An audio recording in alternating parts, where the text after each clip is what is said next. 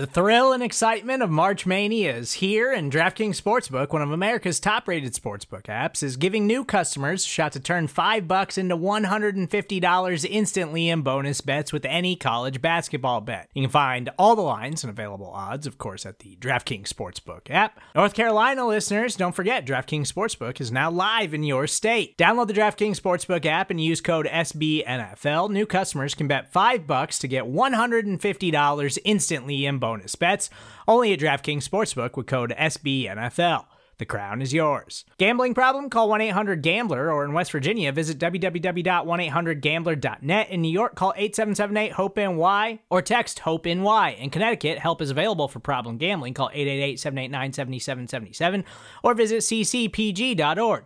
Please play responsibly on behalf of Boot Hill Casino and Resort. 21 plus, age varies by jurisdiction. Void in Ontario. Bonus bets expire 168 hours after issuance. See dkng.com/bball for eligibility, deposit restrictions, terms, and responsible gaming resources. Welcome in, everybody. This is the Bears Banter podcast. Bill Zimmerman with you here, and starting things off on a little bit more of a mellow note. Didn't really think screaming, "That's right, bear down, Bears fans," was appropriate for this particular podcast. We are going to be joined by Sam Acho, former Chicago Bear linebacker, here in just a few minutes. We're not going to talk football with Sam Acho. We're going to talk a lot about race in this country, racism, systemic racism, issues facing the NFL right now, and a lot of the good he and his brother are doing right now, having conversations and really trying to talk about what is happening in America right now. And I think that's a really important conversation to have, both for the black community, the white community, for all communities, to really open up a dialogue and have an honest conversation. And I really didn't think this was a conversation that I could do myself. I wanted to have someone on who really addresses these issues head on and does a lot for the communities that he's involved in, whether that be Chicago or with some of the other teams he's been in throughout his NFL career. Didn't think this was going to be a time to talk about Matt Nagy ending virtual OTAs early and talk about, some of the things that were said in some of the press conferences. I really think all that is a backseat item right now. We've got a bigger issue to address. It's one that I hope you will all continue to listen to this podcast. I'm sure some of you hear me saying these things and what I want to do with this particular episode of this podcast and say to yourselves, I don't want to hear about this. This is all I'm seeing on TV. This is all I'm seeing on social media. I don't need a Bears podcast to be addressing it as well. But we're going to do it with a Bears player, and a prominent one in terms of community activism and everything he's done. With that said, I'm going to take a break. I know I've only been on here for a few minutes, but like I said, I don't want this conversation to be just me. I don't want to sit here and try and lecture you or talk about, like I do about whether it's Nick Foles or Mitch Trubisky or whether Robert Quinn was a good signing or who's going to start opposite Kyle Fuller. It's not a time for that. There's going to be plenty of time for that, and that's what this podcast is, of course, all about. So that's what this podcast will focus on, but not today. Today is going to be a different conversation, and if you are in the camp of the I've heard enough of this, I don't want to hear more about this, I urge you to try and sit down and listen anyway, listen to Sam, listen to this conversation, be a part of it, and hopefully we can all come together and we can really start meaningful change, because the protests and what's happening right now is a result of what has been happening, not just since George Floyd, but over years and years and years. And it's reached a point, and it is time to really address this head on. So when we come back, we will be joined by Sam Acho, Bill Zimmerman here, Bears Banter, back in a minute. All right, welcome back into the podcast. And as promised, here is our guest, former Chicago Bear linebacker, current NFL free agent. Hopefully he'll be on an NFL field this fall. You can follow him at Twitter at the Sam Acho, and he is Sam Acho, and he joins us now. Sam, Bill Zimmerman, how are you? Bill, I'm doing great. How are you? I'm doing okay. Really appreciate you coming on. Really appreciate, honestly, the conversations and what you've been doing here the last couple weeks, and even more so going back years with the community programs you've done with the Bears and everything. Yeah, I think it's really great. But I do want to ask you here, with George Floyd's death, what was your initial reaction when you saw that video, the response the country has had? And I honestly feel like this incident has kind of become the tipping point of this conversation. And I'm curious if you agree with that and why you think that is. My initial response was I couldn't finish watching the video personally. We were watching homicide nationally, and I don't think we were created to watch that. And so I couldn't finish watching it, but it kept on popping up over and over again. And so I think I went back to it again just to see, and it was appalling. It was appalling. I was appalled. I was disgusted. I was frustrated. I was sad. I was used. My emotions ran the gambit, and I did not know what to do with a lot of those emotions. Just 2 weeks prior, the world lost Ahmaud Arbery, not to police brutality, not to police violence, but to you can only assume racist white men who didn't like this black guy in their neighborhood. And so that was already heavy on my heart. And then a few weeks later, you see not only George Floyd, but also the Amy Cooper Central Park situation where she sees an African-American man in Central Park, and the man asks her to put her dog on her leash because it was illegal. She was breaking the law, right? She was breaking the law. It was illegal to have your dog off the leash in that part of New York. And she was upset. She said, I'm going to call the police and let them know that an African-American man is here threatening my life. And that was caught on national for the world to see. As you mentioned, Bill, this seems like it is the tipping point that helped uncover a lot of the America's often untold history. Yeah, and I want to kind of talk about where America goes from here, but let's first focus on the NFL. And let me start with the piece you wrote for the Players Tribune, Upstairs versus Downstairs, which I thought was really eye-opening, and kind of pair that with someone you know well in Vic Fangio and some of the comments he made about how he's never seen racism in the NFL. He has since apologized, but I think there's a pervasive thought in a lot of people's mindsets like that, if you want to say it's ignorance or whatever. But you talked about the Rooney Rule and the failures of the Rooney Rule, and how there's a difference between upstairs where the coaches and execs are and downstairs where the players are. How much, in your experience in NFL locker rooms over the years, was there a disconnect between upstairs and downstairs? Yeah, well, that disconnect continues. We all saw it when we watched the NFL draft because of this worldwide pandemic. Everyone was at home and everyone watched the draft, and they allowed more cameras into more people's houses. And we saw that disconnect. We saw upstairs versus downstairs. We saw the coaches and the general managers who were predominantly white. 28 out of 32 head coaches are white. 3 are black, 1 is Hispanic. And then we saw the general managers. I believe 30 out of 32 general managers are white, 2 African-American general managers in the NFL. And then you saw players getting drafted who are predominantly black. Over 70% of the NFL is black. And so it was just this stark contrast to, oh, wow, the people who make decisions, the people who are running the NFL, not only the owners, you didn't see the owners. And it was just a sharp contrast that I've been seeing in my entire 9-year career in the NFL. Yeah, and you kind of talked about after you had an appearance on ESPN, and that you got calls from executives, from positional coaches, all these different people saying, I feel this issue, and it's something that needs to come out. And while I think a lot of people recognize the Rooney Rule has not really worked, as there's the same number of black head coaches when it was instituted as there are today, we've seen things. The NFL was talking about encouraging better draft picks if there's a minority hire, and we've seen all these ideas, but when there are qualified black individuals to be coaches and head coaches, and they're not getting the opportunities, I'd much rather see them get the opportunities than just force teams to be required to do this. And you kind of talked about it, kind of setting out a plan in your Players Tribune piece about diversity training for owners and having a symposium for minority candidates, creating a pipeline. I think those were a lot of good ideas. And for those who haven't read the piece, if you could expand on that, about what the NFL can do to be leaders in this situation rather than trailing? So I think the Rooney Rule has been, for the most part, a failure. What we saw in 2003 was the implementation of a Rooney Rule in which a rule that was stated that teams were required to interview at least one minority candidate. This rule was put in place in order to increase diversity in the NFL. The first black coach in the NFL was a guy named Fritz Collins. Most people don't know this. He coached in 1921. He continued to coach until 1925. For whatever reason, there was not another African-American coach until 1989, so 64 years later. And at that point, from 1989, the 1990 season until 2002, there were no more than 3 African-American head coaches, and this was a problem.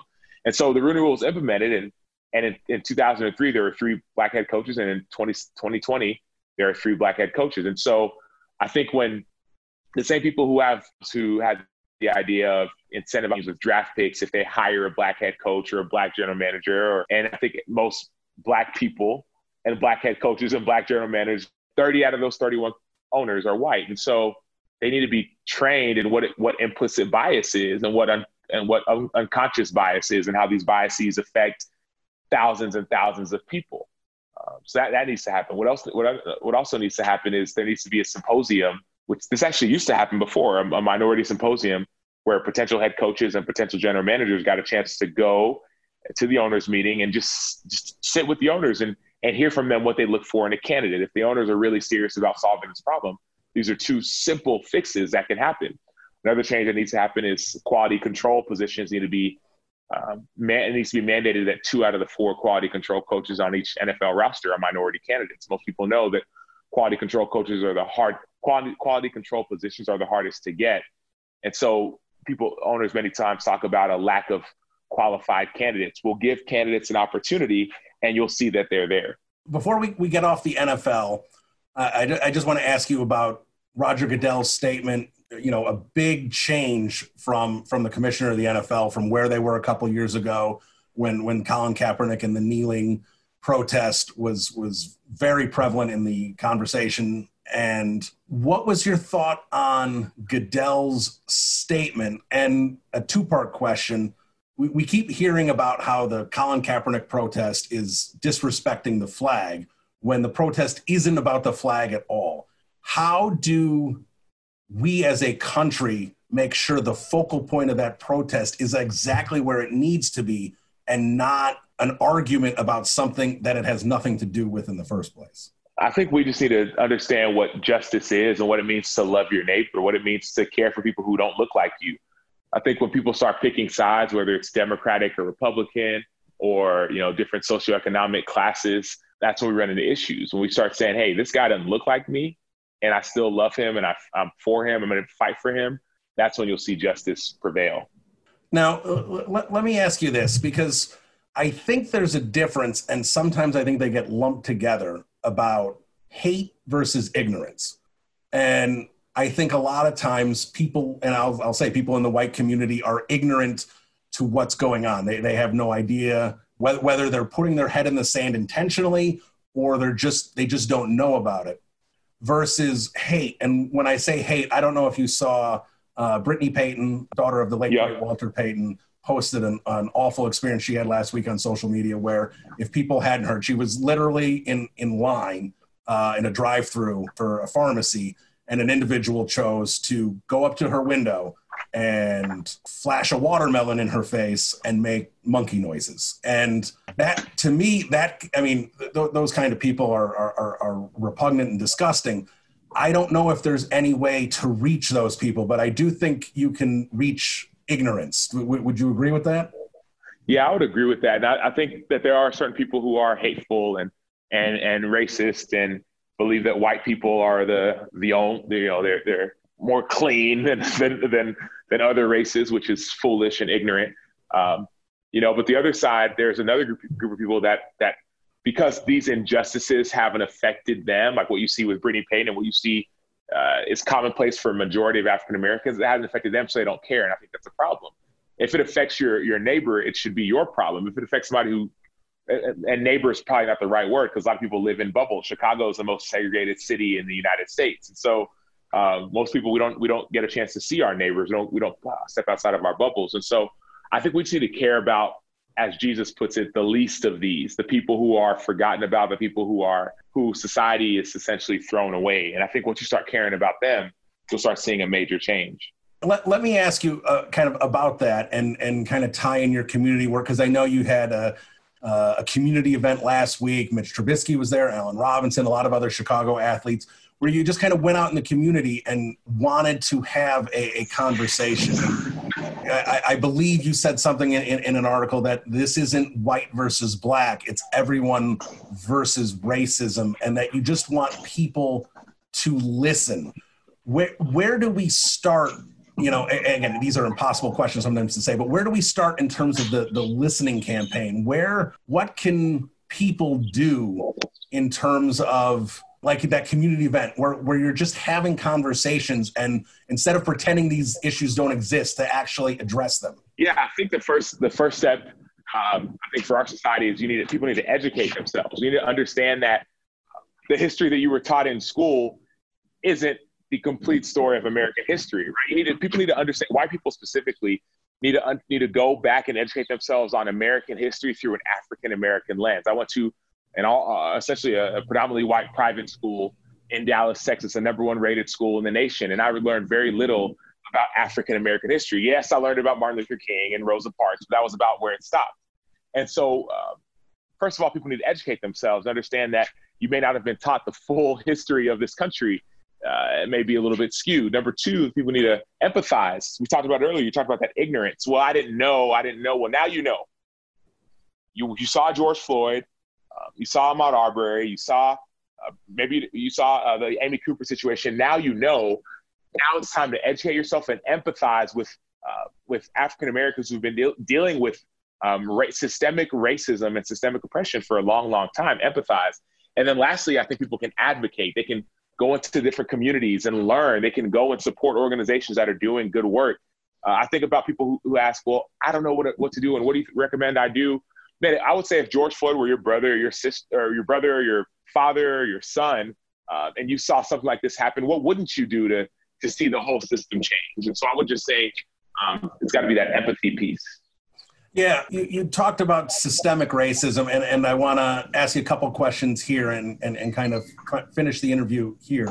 Is, your brother, like you, has had a lot of, conversation and is really trying to really open up and really address these issues. And, if you see him on Twitter, he has uncomfortable conversations with a black man. He did the first one himself, the second one with Matthew McConaughey. And in the first one, he talked about systemic racism. He said it's like being in a race, but starting 200 meters behind everyone else. So, and I hear, Dr. Harry Edwards, I produce a Sirius XM show, Dr. Harry Edwards was on, and he talked about how this is really an issue that the white community has to really start realizing is an issue and not just sit there. And for me personally, for years, I looked at a lot of times, I see these things on social media and I shake my head and sit there and go, how can these be happening? But sitting there, I always make sure I vote in things, but, you sit there and say, well, what else can be done? So I'll ask you about, in terms of systemic racism, for the people who don't understand what systemic racism means, who sit there and go, I hear this statement about systemic racism. Can you explain to people who may not truly understand systemic racism what it is in this country? So when Chicago people started moving to Chicago, I use that as an example. More and more people started to see, man, where do I want to live and what areas are desirable? Well, what happened was there's something called redlining, which the areas that the African Americans were living were essentially marked off. They were marked off and seen as not desirable areas to live. Why? Not because of the agriculture of the land, but because that's where Black people lived. And so those areas got less funding, worse schools, there was no investment. So that was a problem, right? That's a system that was put in place that no one, African Americans didn't have anything to do with. They didn't put that system in place. Certain white people who were ignorant to it didn't put the system in place, right? But there are certain people who wanted power, white people who wanted power, to put these systems in place to stay in a position of power. as one example. So I just think about examples like that where, wow, I didn't even realize I didn't know what redlining was. I didn't know what Jim Crow laws were. Laws that, yes, even though slavery had ended, these laws essentially kept African Americans enslaved. I didn't know about the 1921. People call them the race riots, when in all reality it wasn't a race riot. In 1921, an area in Tulsa, Oklahoma, was burned down. It was called Black Wall Street. It was a place where African Americans, Black people were thriving and living and doing great, and white people didn't like it. They couldn't stand it. So they burned down the entire community, blocks and blocks and blocks. I never knew about that, right? And so it's like you talk about this race where you're so far behind. It's like 400 years ago, African American Black people, Africans, were brought to America and helped build America, right? You build for who?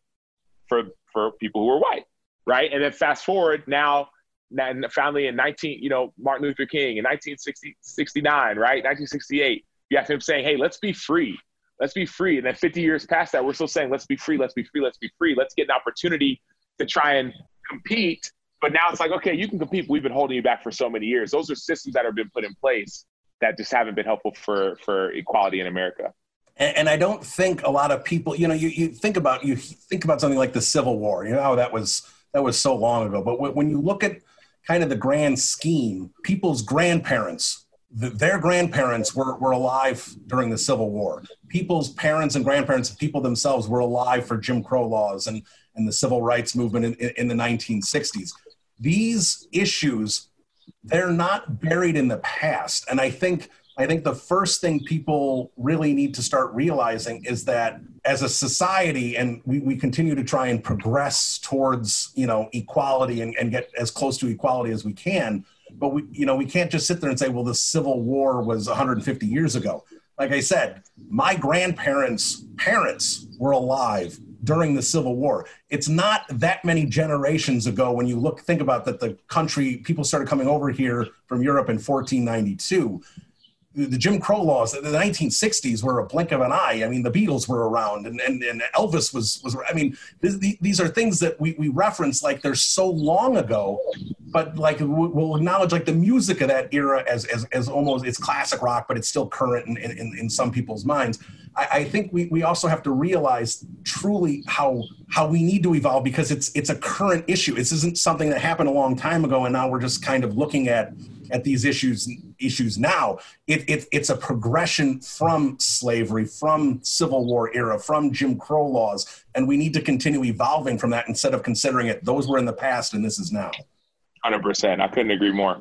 The last thing I want to kind of talk to you about is implicit bias, and I think that's something that everyone needs to recognize, whether you're Black, whether you're white, whether you're Hispanic. I think it's something we all have.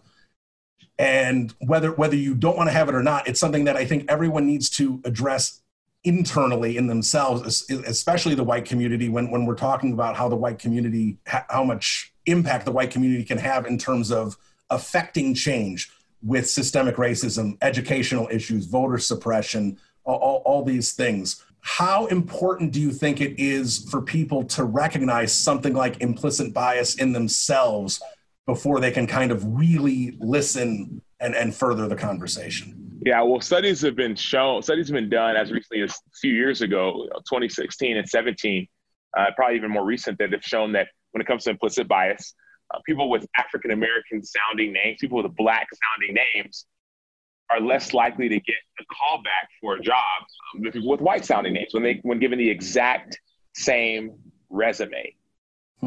Exact same resume. But if you have a Black sounding name, you're half as likely to get a call back as if you have a white sounding name. And so that right there tells you that implicit bias does exist. I did an internship at Target 10 years ago while in college, a stores executive internship. And I remember going on some of the back rooms with the store's security lead and asking him, hey, what do you look for in a thief? Because we got all the cameras, and who's the most common thief? And most people think it's the Black guy who walks in the black shirt and the whole deal. And he said, honestly, the most common thief at Target is a 35-year-old white woman. You never think that, right? You never think that. And so there are these biases that exist that keep you stuck in an antiquated mindset. And I believe that the more that you go to communities and spend time with people who don't look like you and spend time with people who don't think like you, who don't act like you, the more you'll be able to break some of these biases and admit that they exist and work towards changing them. For people who really want to see meaningful change moving forward, the first step, would you say, is that truly listening to others? Yeah, I'll say to educate yourself. Step one is to educate yourself. There's a couple good books. One's by Benjamin Watson, he NFL player, wrote a book called Under Our Skin. Talks about what it's like to be an African American. There's a couple other good books. Jesus and the Disinherited is one. Divided by Faith is another. There's so many great books you can read and educate yourself about American history through an African American lens. You can just find ways to educate. Number one. Number two is to empathize. Right, that's where the listening comes in. Right, so you and education could come from stories, could come from social media.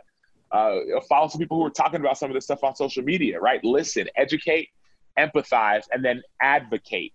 Go and speak up on behalf of people who are being oppressed. All right, well, there he is. Again, you can follow him at Twitter, at the Sam Acho. Sam, always loved watching you in the Bears uniform, and I'm hoping you're on an NFL field this fall. Thanks so much for joining me. Thanks so much, Bill, and I appreciate you. Like I said, like anybody who wants to get involved, we're in the community. I'm telling you, like change is going to happen. Change will happen, and I mean, even I actually wrote about this. I got a book coming out in the fall. It's called "Let the World See You: How to Be Real in a World Full of Fakes." In that book, I got a chance to do some of these experiences. I went to a prison, the largest maximum security prison, with the chairman of the Chicago Bears, a guy named George McCaskey. We got a chance to just go and spend time with people and experience things that are different than what you'd expect. And as you continue to come out of your shell, you'll see that the world is waiting for you to be the solution to the problems. Well said, Sam. Thank you. Thanks. There he is, Sam Acho, former Chicago Bear. Really, really good guy. And I really appreciated him taking the time to have that conversation with me. And he said it right there at the end of the interview. I mean, what can we do to really change and really kind of start making an impact on this issue facing America, facing the world really, but focusing on America here, and education and listening and being empathetic. I think that's a great place to start for all of us to really make our society a better place for all people. And that's the key and I think that sometimes the conversation and the point is lost because for whatever the reason, there are people who want to blur the message. They want the moving target, so to speak. They want to sit there and say that the protest, the kneel, is not about police brutality and about equality. It's about the flag and disrespecting the flag. And again, we see people say to Black Lives Matter, you can't say that all lives matter. And we understand that all lives matter. And the issue I have with that is when people are offended by Black Lives Matter, by that comment, where in that comment does it say Black lives are more important than white lives, Black lives are more important than Hispanic lives, white lives don't matter, the police don't matter?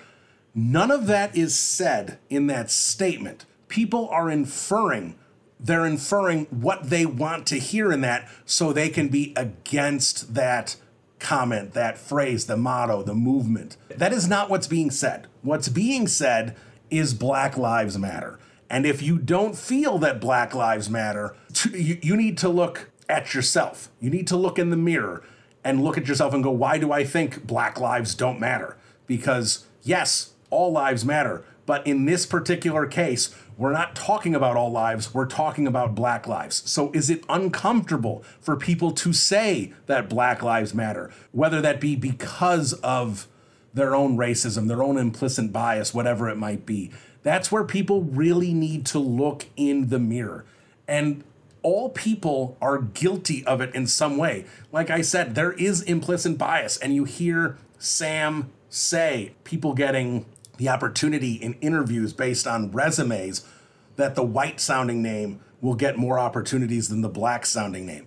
And that's something that we all need to address. We all need to be better, to be a welcoming community, a welcoming society. We can't continue down these roads of systemic racism. We can't sit there and say, well, black people have the right to vote, but in historically black communities, the line to vote is 3 hours long, while the line to vote in my community, which is largely a white community, I'm in and out in 20 minutes.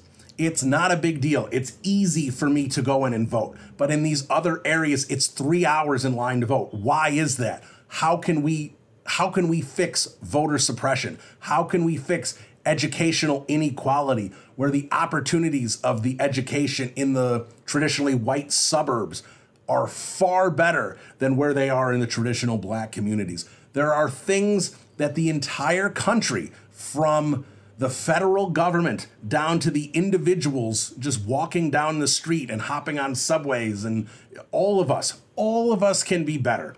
And I hope that everyone took some time to listen to this interview. I hope you think I did a good job with this interview. This is not something I do on a regular basis. I talk football. I sit here and talk about the defensive personnel on the Chicago Bears. I don't try and address these type of issues. This is not something I traditionally do. But I wanted to get outside my comfort zone and try to have a conversation and help contribute to the conversation, to the communication, to just listening to other people and what they have to say, people that aren't like me, whether it be their personalities or whether it be how they look. I think we all need to be better in that regard. And I just hope that this podcast, if it just helped one person sit there and say, maybe I do need to listen more to other people. Maybe I do need to educate myself more on these issues. Then I'm glad I did this, and I'm glad I make an impact. And for the rest of you that are annoyed that I sat here and talked about social injustice rather than the Chicago Bears secondary, we'll get to that again eventually. But like I said, I don't want to sit there and apologize for taking a break from the normal content of this podcast, because I don't feel I need to. I feel that this was important. But I hope you took time, stuck with this podcast, and listened anyway, because that's what's important. We need to listen. We need to have the conversations, whether it makes you uncomfortable or not. If it makes you uncomfortable, that's a good thing. That means you're outside your comfort zone and you're learning and you're bettering yourself, because that's never easy to recognize those type of things within yourself. So that's going to do it for Bears Banter. We will return during this offseason here. The Bears have wind down OTAs, so there's not going to be a lot of Chicago Bears news between now and training camp, but we will hit you up with a couple more podcasts for sure before then.